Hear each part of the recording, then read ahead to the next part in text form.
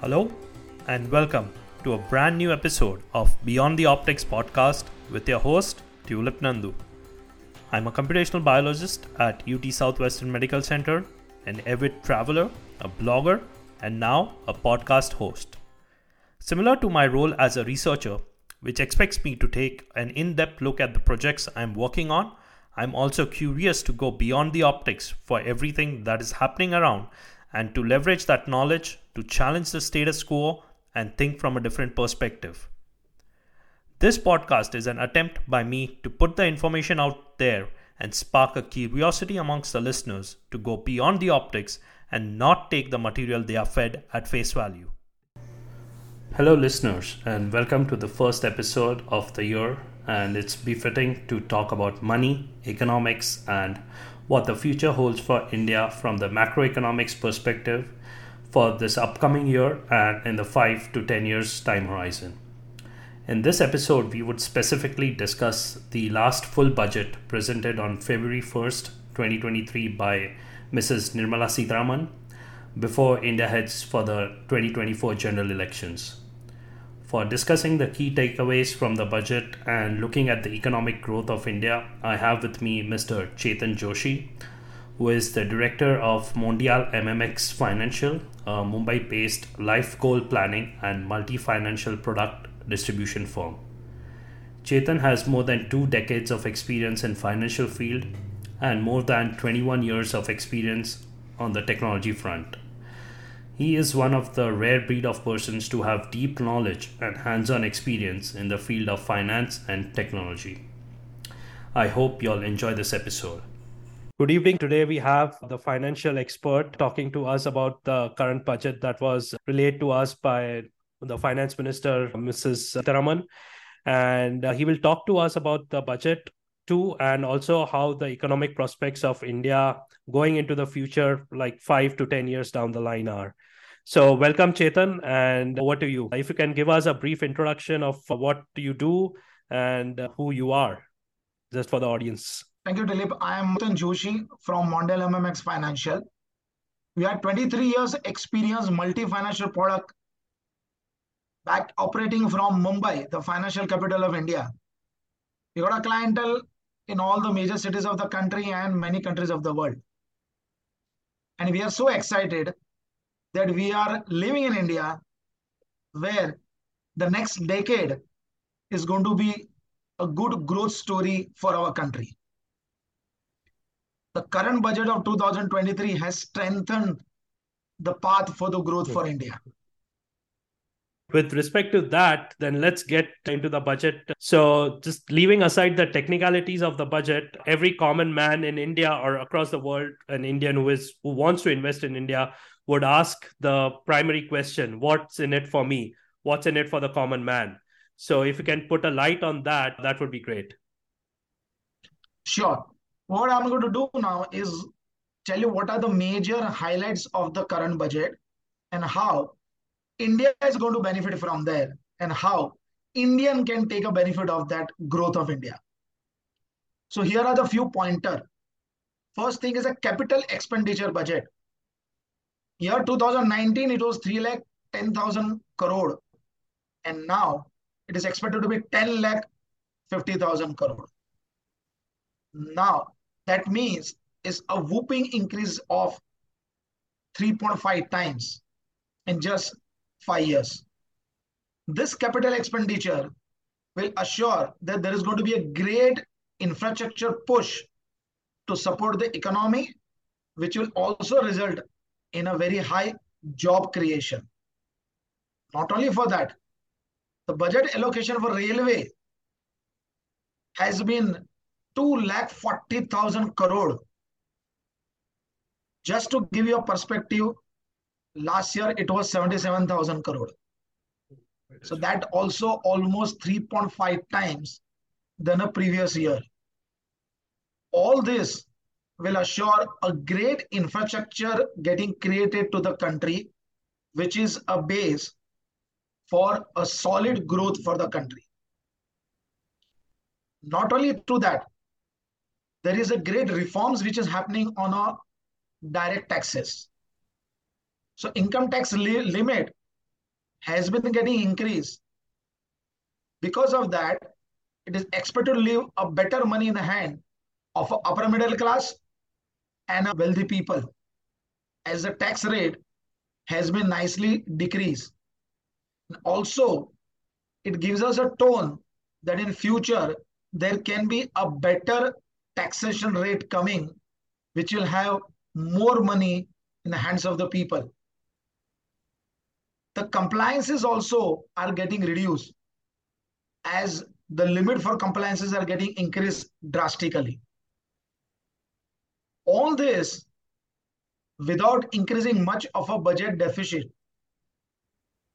which will assure that government is having a very good finance. And that's why the borrowing is not being increased. When the government doesn't increase much of a borrowing limit and able to meet a very heavy capital expenditure from the tax collection, that is a healthy sign of the government finances. This can lead to a lower cost of the essential items, resulting in lowering of the inflation, resulting in lowering of the interest rate, resulting in increasing of the profitability of the corporate. Correct. This is the link which will assure that individual to the corporate can have a better profitability, which is growth for the country. Regarding the capex expenditure and all, like a basic question is, if the taxation has not increased, where does this money come from for the government to expend? I know you put a brief light on like the borrowing has not been increased. So is it from the previous finances, or how does this exactly work? I'll explain you. Previously, the number of people who were filing tax and paying income tax were less, and that number is almost double. And with a newer tax rate, they are planning to increase the number of people who is filing tax and thereby paying taxes. Those are direct taxes. But there is a great increase in collection happening on indirect taxes. After introduction of GST, the tax collection has been very nicely and steadily increasing.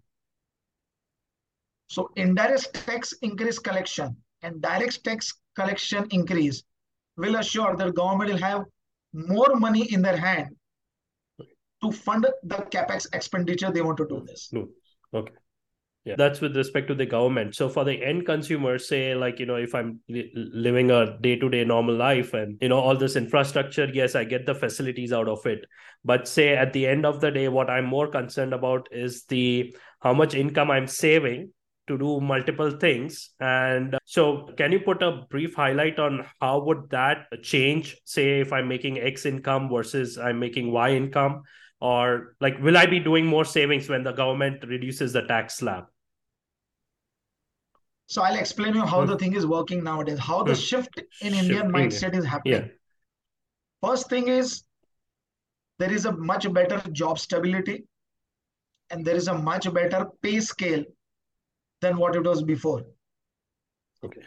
The ratio of the upper middle class is increasing very steadily. More and more people are shifting from a poverty to the lower middle class, from a lower middle class to upper middle class, and to the wealthy list.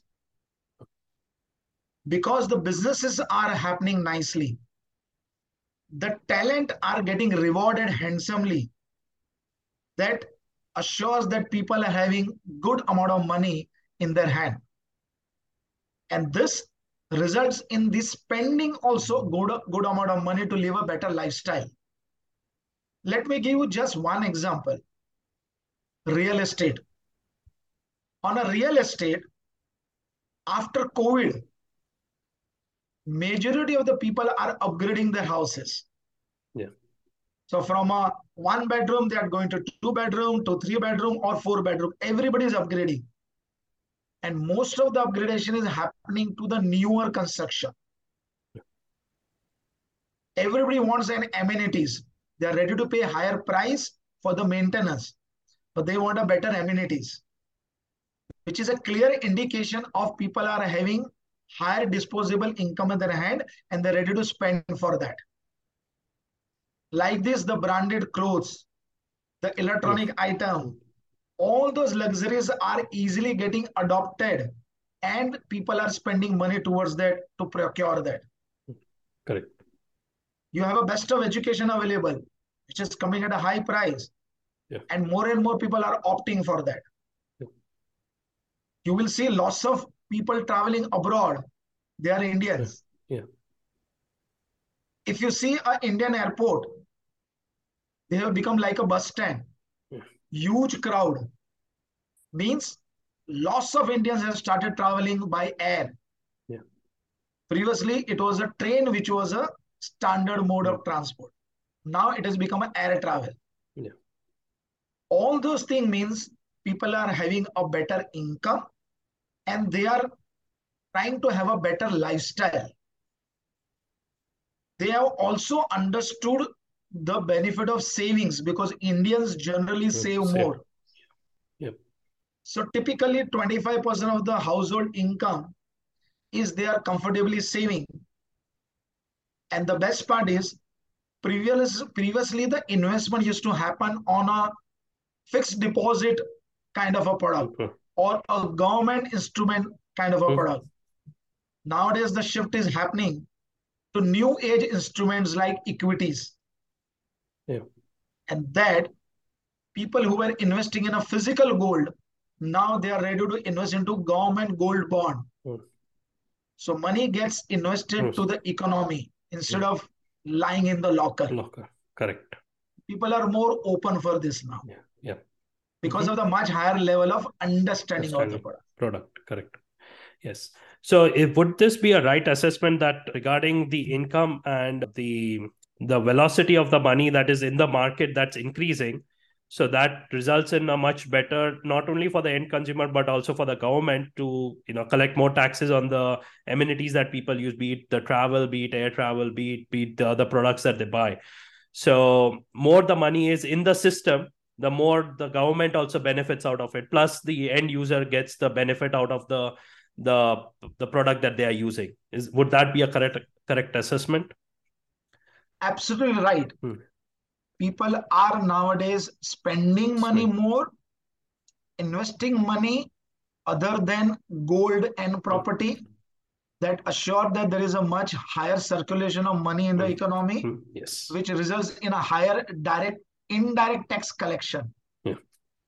And that's the indication of GST collection rising very steadily. Now, once the income and the saving has been taken care of, let's say the next and the major topic even for you is the investment part of it. So where do you see India growing, and as an NRI or as an Indian living there, how do you see the potential of India for the next 10 years, even 15 years, for the investment purposes and also for the economy in general? How do you foresee it? So we believe that next decade is going to be a phenomenal growth decade for India.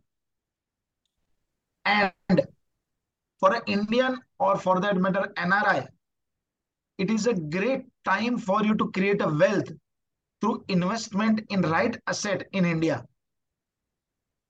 Don't miss the bus. Next decade, because of the infrastructure push, because of government initiative, because of the business growing well, the growth is going to be multiplication effect.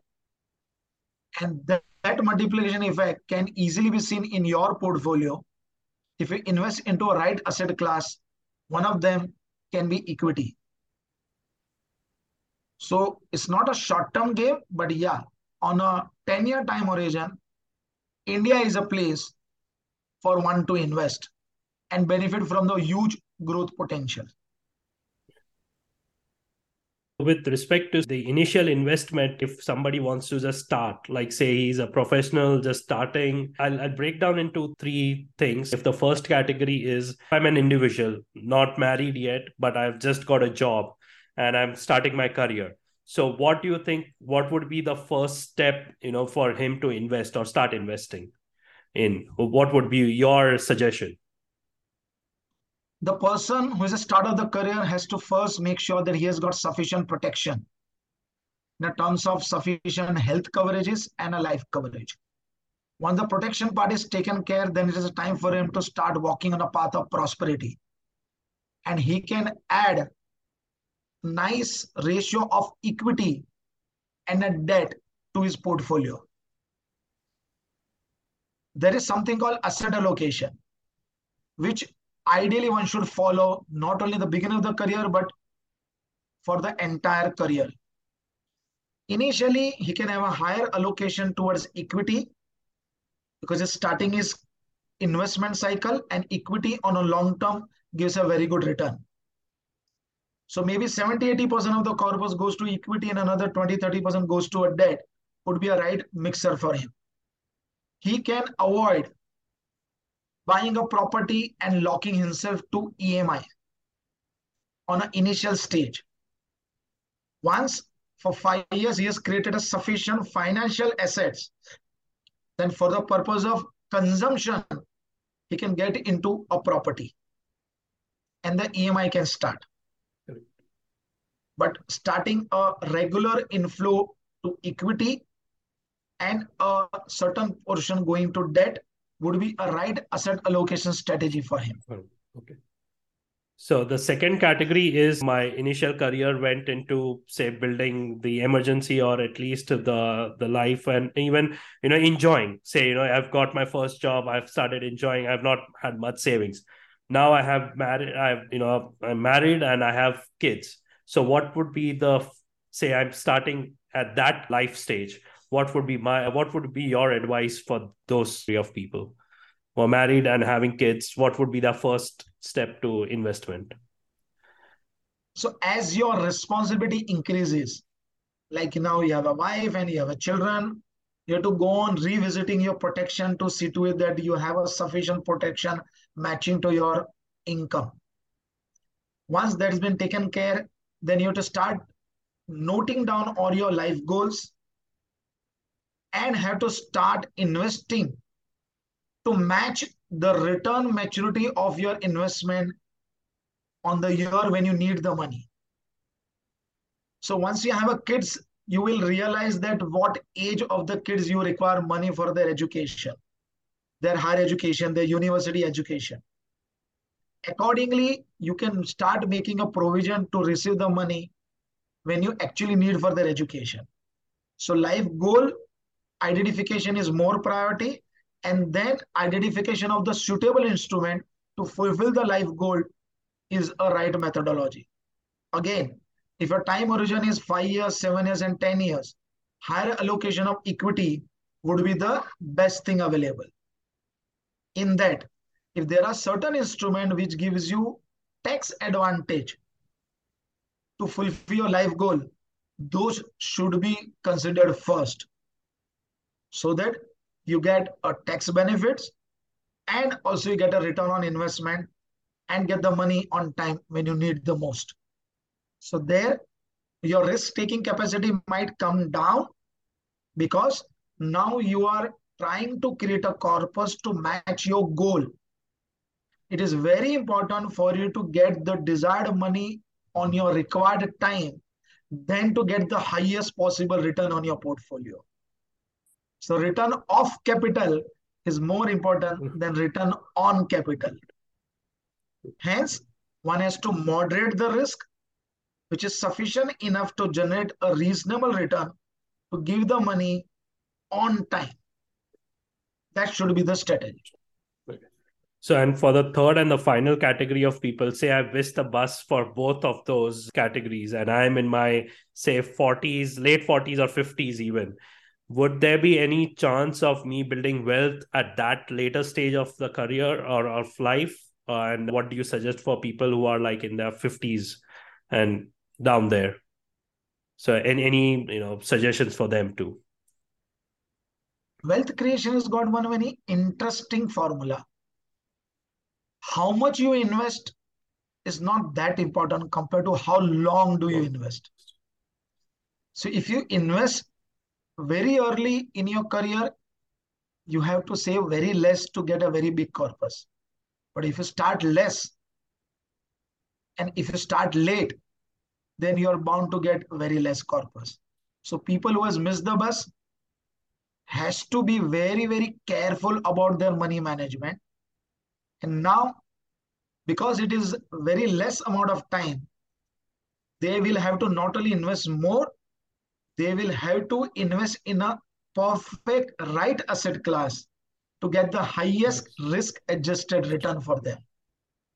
They cannot afford to be lazy with the money. Correct. So it's very important for them to manage the money very aggressively, and every financial decision they take, they have to take it fast and without any delay. Got it. So for all the three categories, if people want to contact you and to summarize everything, what would you tell them? Like, how would they approach you and invest in the products that you have, or also in India in general? Like, what would be your final thoughts? So if you really want to reduce your risk and still have a better risk adjusted return, then maybe we would be the right person to help you with that. You can reach out to me on my phone or an email ID, and then we can set up an online call and we can take the thing further. Only thing which you want to say, that earning is an outcome of judicial asset allocation. If you do your asset allocation, stick to your life goal, have a confidence on your journey, then you're bound to create a right amount of wealth coming to you at the right time. All what you need is for you to take a leap of faith. Awesome. And continue on your journey. Yes. Thank you so much, Chetan. And it was wonderful talking to you. And hopefully we get some insights on not only the development India is making, but also, the development we can make as an individual in terms of the finances, and take advantage of the economic growth that India is doing right now and probably in the future too. So thank you so much for taking time out and giving us those insights. Thank you, Tulip. It was really nice talking to you. Thank you so much for staying till the end and listening to the podcast. I hope you have enjoyed as much as I have bringing it to you. Please share it with your family and friends who would want to use this information to challenge the status quo and think from a different perspective. For more bite-sized information, follow me on Twitter @TulipSNandu, and to receive interesting take on current topics, subscribe to my newsletter at tulip.substack.com. Until next time, go beyond the optics, friends.